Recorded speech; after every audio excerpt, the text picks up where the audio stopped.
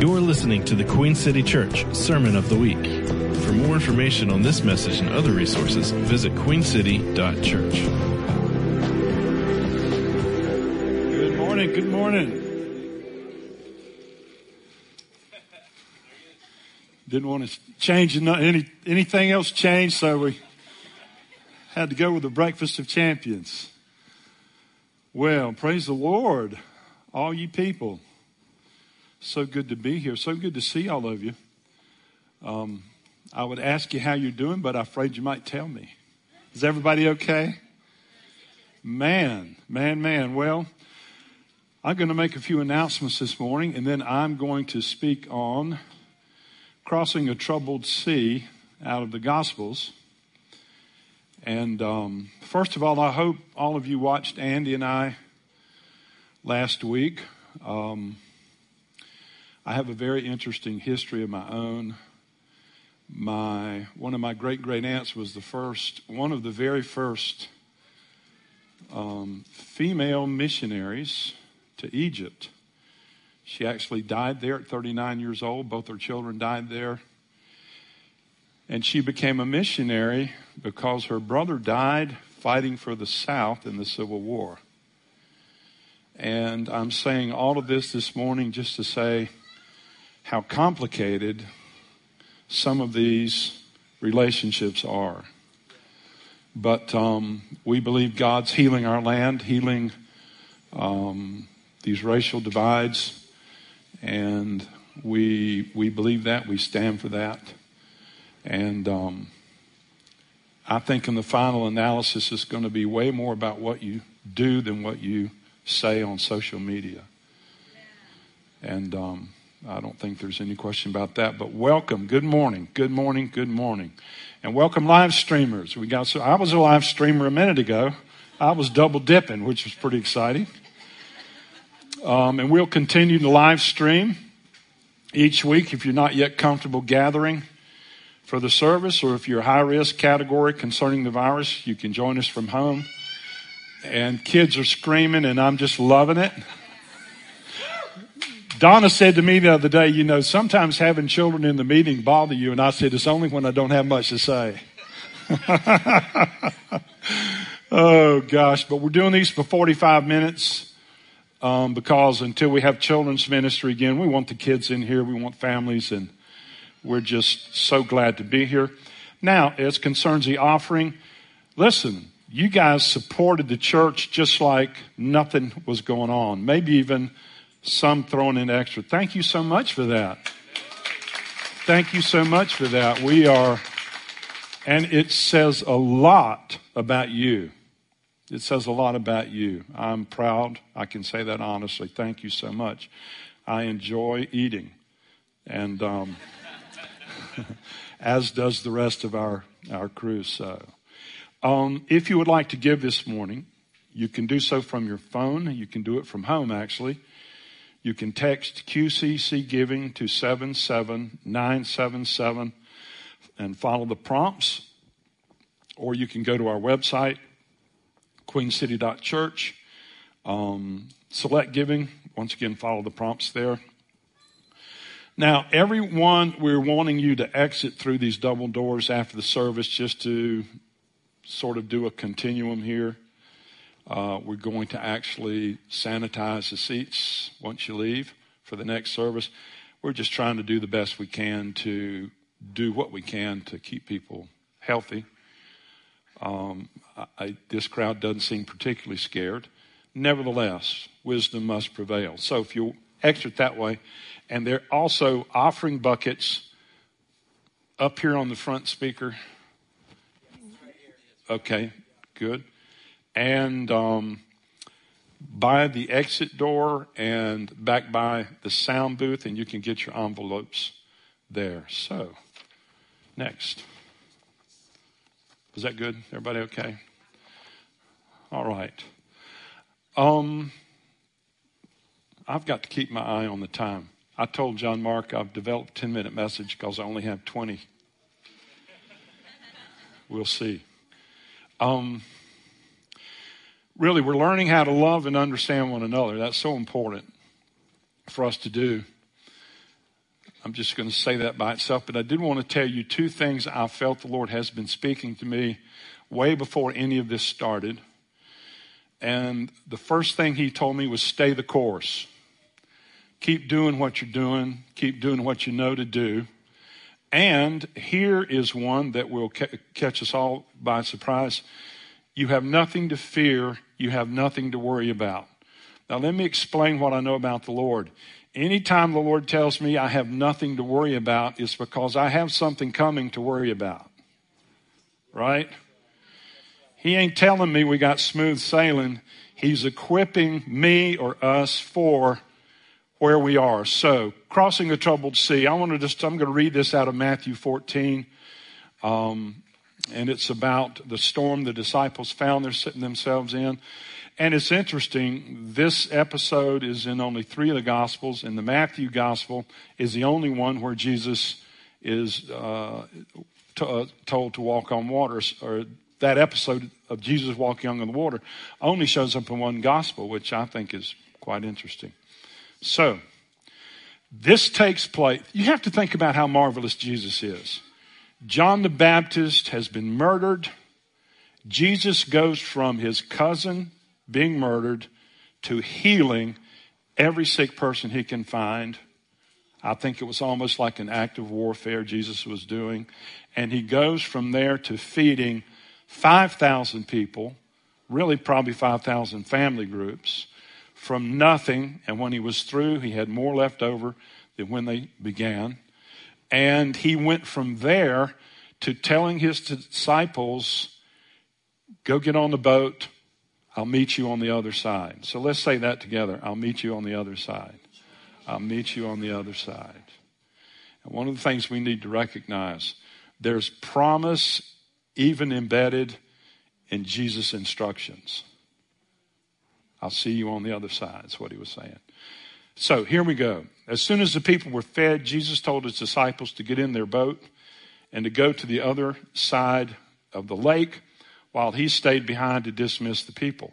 After the crowds dispersed, Jesus went up into the hills to pray, and as night fell, he was there praying alone with God.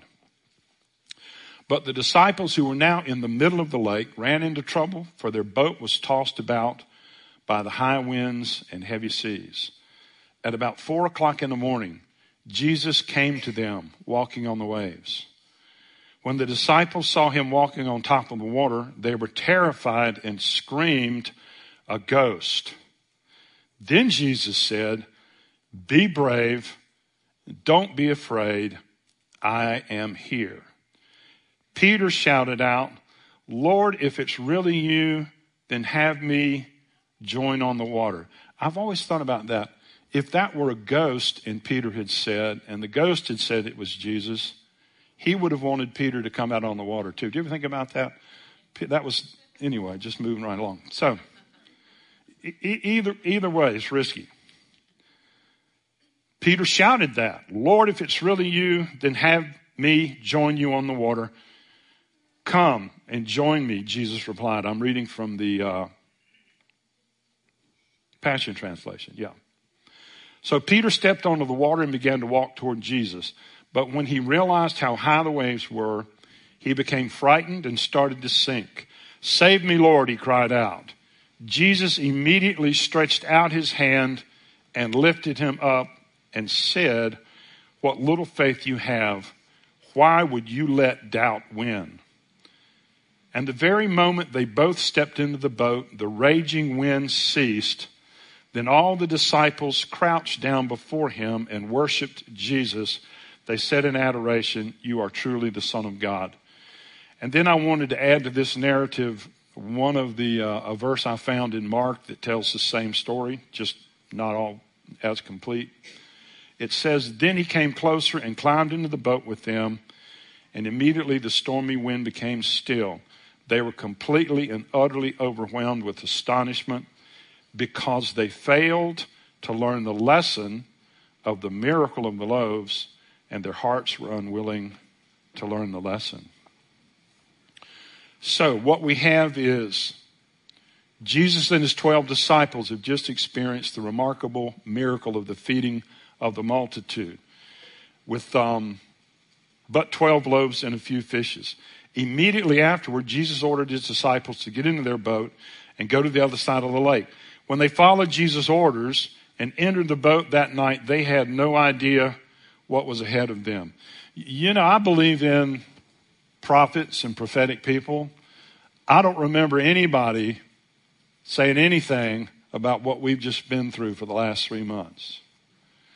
And so there's some things the Lord's not going to tell you until you're in it. And I don't believe he sent this. I don't go down that road. But I do believe since we're in it, there are things to learn. There really are. We need to pay attention, not just simply try to get through it. Now, they had no idea what was ahead of them. Maybe Jesus did, maybe he didn't. I don't know. It doesn't say. But at least 4 of the ones in the boat were experienced fishermen. James and John, Andrew and Peter were 2 sets of brothers who were in the business of catching fish on that very lake and lived on it their entire lives up to this point. Now, one thing I thought was sometimes even past extensive experience doesn't fully equip us for what life throws our way. I think that's one reason we need each other. I think that's a very distinct reason why we need each other. You may not be ready for what's coming. One thing I thought about too was this was not the only storm the disciples experienced in the boat. This was actually the second one. The first storm, Jesus was in the boat, but he was sleeping through the crisis, which tells you a lot about Jesus. But maybe the first one was to prepare him for the second one. Now that's either good news or bad news. I hope there's no second one. But we need to learn everything we can, don't we, from what we're going through. We may not be adequate in and of ourselves to navigate current trouble without further skills. So that's the situation Jesus' disciples found themselves in. But it was at least this, an unavoidable opportunity to refine and adopt the skills that Jesus taught. What skills? The skills of basic faith and simple trust. We can have profound and deep revelation. We can know the Bible. We can quote it. We can try to impress people. We can write books on hope and still find ourselves not being quite so hopeful sometime. I know somebody that wrote a book on hope. Now, I never felt hopeless, but I could see it sometimes from where I was. I had my days. But we need to make the most of this opportunity. One of the things I thought about when Jesus made his disciples get into the boat, I mentioned this earlier, that there was a promise built into his instructions. We need to know what Jesus did not say. He did not say, get into the boat, I'll meet you at the bottom of the lake.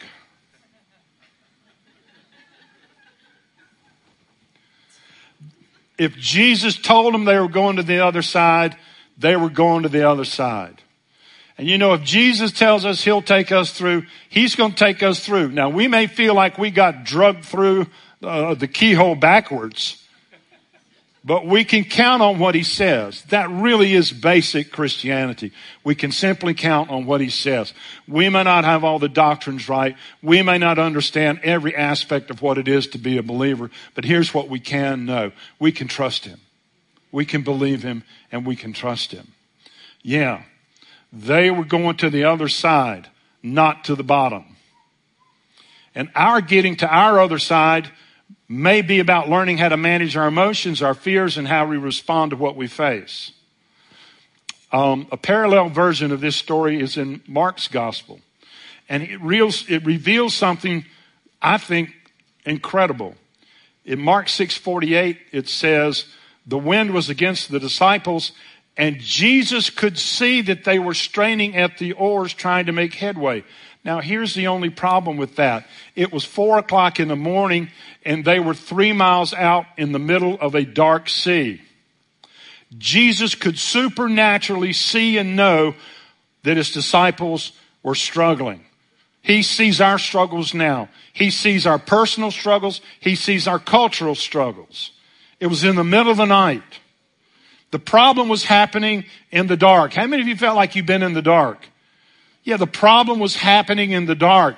We have been walking through a dark season. This has been a troubled sea. But the Bible tells us, and our experience as we grow in faith can tell us, that Jesus sees all of us and He has solutions. We may have to just keep trusting Him until all of these solutions emerge, but He has them. They're available to us if we can simply wait and listen and behave like people that love people, right? So they were struggling in the middle of a 7-mile long lake. Listen, if 4 fishermen who grew up on that lake were afraid, I would have been afraid. But I felt like the Lord gave me this one phrase. Neither distance nor darkness hinders Jesus' ability to see our condition or to help us.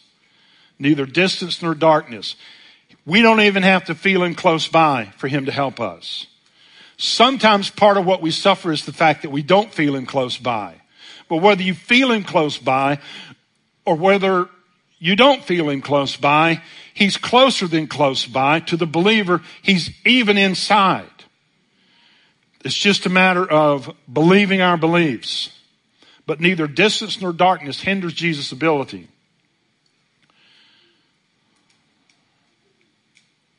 So here He comes. And they scream out, it's a ghost. They cry out in fear. I would too. I don't know about you. I would too. We can say we wouldn't. I would rather say I would and not than say I wouldn't and do it, right? I'd rather humble myself now instead of getting I would have been. I wonder who screamed the loudest. I had that idea. I had that thought. Anyway, why wouldn't you be afraid? How would it have ever crossed your minds that Jesus would have come to him on the middle of the ocean? That would have never crossed my mind. If I saw Him walking, what would you have thought? Really, what would you have thought? But here's another thought. What was intended to comfort them terrorized them. We don't always get it right, even when we see it with our own eyes. We don't always recognize God or what He's doing, particularly in the midst of times of change and struggle. But He is working something out for everyone's benefit, because that's who He is and that's what He does, whether it looks like it or not. That which was sent to help them terrorized them because they didn't understand. And I think I could say this, understanding is terribly overrated. So how does Jesus respond to their frightened cries? In one gospel, He says, be of good cheer, it's I. Another gospel says, be brave and don't be afraid, I'm here. And that same I am was the one Moses was introduced. God introduced Himself to Moses as the I am, the one who's eternal, who's all powerful, who can do anything. Jesus used that term. One of them said, don't yield to fear, have courage, it's really me. And the one my wife likes the best, she and I were talking about this, Donna liked, don't be afraid, you know who I am. Don't be afraid, you know who I am. Meaning you can trust me. Dial it down. Love yourself more. How many of you know sometimes when you do stupid stuff, you really do need to then love yourself more than ever? You need to cut yourself some slack. How many people in here are hard on yourselves? Anybody in here? Well, stop. Let me ask you this. Does it work? Does it help? No. Man, human condition. Does it help? No. Do you do it? Yes. Are you going to stop? Probably not.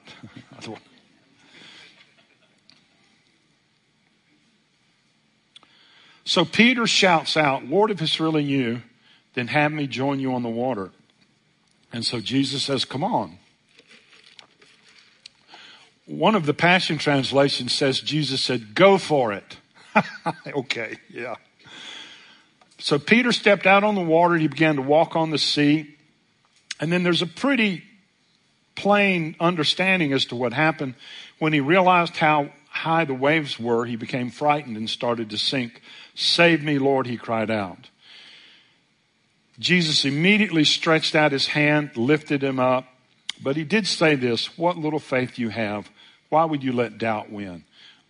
For Jesus to have said that, logic says Jesus believed it was possible for a man like Peter or someone like me or you to not doubt and to go ahead and walk. Or Jesus would have responded to him differently. Maybe we can do more than we think. I know Jesus believes that. That's why he talked to Peter that way. What little faith you had. Why would you let doubt win? But here's the remarkable thing. Peter did walk on the water. Some people say he didn't walk on the water. He walked on the word come that Jesus told him to do. Come. That's an idea, something to think about. I don't know. But here's what I know he needed to do. He needed to keep his eyes on Jesus and not on the circumstance. And another thing that struck me, Jesus could sustain both his weight and Peter's weight while standing on the water. That's so remarkable. Not only Jesus' own weight, but he pulled Peter up, standing on the water.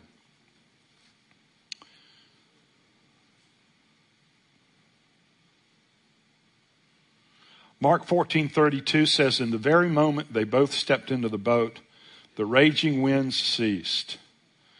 Let's just see this. Jesus gives us peace in the middle of the storms. We can have peace even if the storms continue. Just because we're in a storm doesn't mean a storm has to be in us. And I really believe that's what the Lord wants to help us do. That we don't have to reflect our circumstances. That we can, and obviously we don't start here, but we can be people who, even though the winds are blowing, even though the waves are towering, that storm doesn't have to be our storm. We can behave, yes, somebody needs to be confident and peaceful when the world's collapsing. I want to be one of those people. How about you? I do. I want to be one of those people. Hey, by nature I'm not.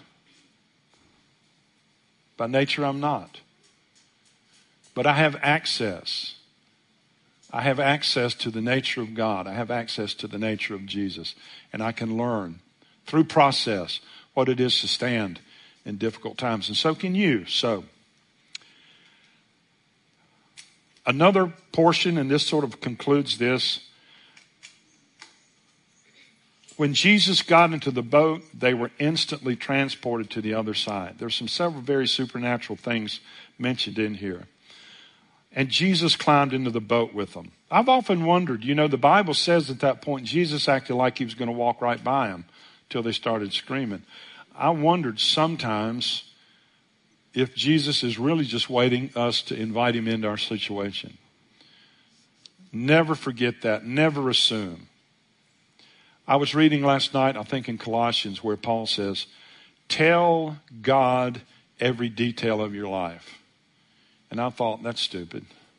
Well, then I thought, well, Paul said it. Why not give it a shot? And I started talking to the Lord. I told him my whole day. I really felt a lot better. I think there's really something more to it than we recognize. We think prayer is pounding heaven for this or that. What if it's just developing a relationship with God? And it's hard to do if you don't talk to him. It is. Now, another thing that happened was Jesus told the disciples they should have learned a lesson with the multiplication of the bread that would have sustained them in the problem in the ocean. And the only thing I can get from that is this. No matter what the situation is, God always has more than enough to help us. And that was the lesson I think they were supposed to have learned in that boat. But I think that's a hard lesson to learn. How about you? Nevertheless, we can learn it. We got to give ourselves to it. So, here's what I think God's doing. He's shown us we need to deal with racism in our hearts. He's showing us that fear and negativity is our true enemy, not another race, not another people group. It's really it has demonic roots. We wrestle not against people, flesh and blood, but against principalities and powers and evil forces in high places that want to destroy our country. The power of simple trust and simple faith is one thing God wants to do. Power of love and acceptance. And what we do as individuals and what we do as churches speaks louder than the words, particularly of self-righteous denunciation of others that can proliferate social media. You know, at the end of the day, what have you done? We helped this church across the parking lot. We have people here today, not even part of our church, that helped. That's what we tried to do. I knew, that's a long story, I don't want to get into it, but you as a church have done things you may not even know you've done, because we've helped a tremendous pair of pastors, James and Tara Scott. You know, we needed a miracle to get in here, right? And we got some. Trust me. This place cost us twice to get in than we had in the bank, and nobody would loan us any money. But it came. And then God gave us the great privilege of being part of their miracle. Part of their miracle. So that's what we need to realize. And I read this on Richard Rohr's website. Mother Teresa diagnosed the world's ills this way. We've just forgotten that we belong to each other. Kinship is what happens to us when we refuse to let that happen. With kinship as the goal, other essential things fall into place. Without it, no justice, no peace. I suspect that were kinship our goal, we would no longer be promoting justice. We would be celebrating it. Often we strike the high moral distance that separates us from them. And yet it is God's dream come true when we recognize there exists no daylight between us. Serving others is good. It's a start. But it's just the hallway that leads to the grand ballroom. Kinship. Not serving the other, but being one with the other. Jesus was not a man for others. He was one with them. And there's a world of difference in that. Amen. Oh man, I went 2 minutes over. Oh, now it's 3. I better stop. Why don't we stand and I'll pray, and if you remember to exit by these doors here, if you want to put in an offering in an envelope, we have them in 3 locations.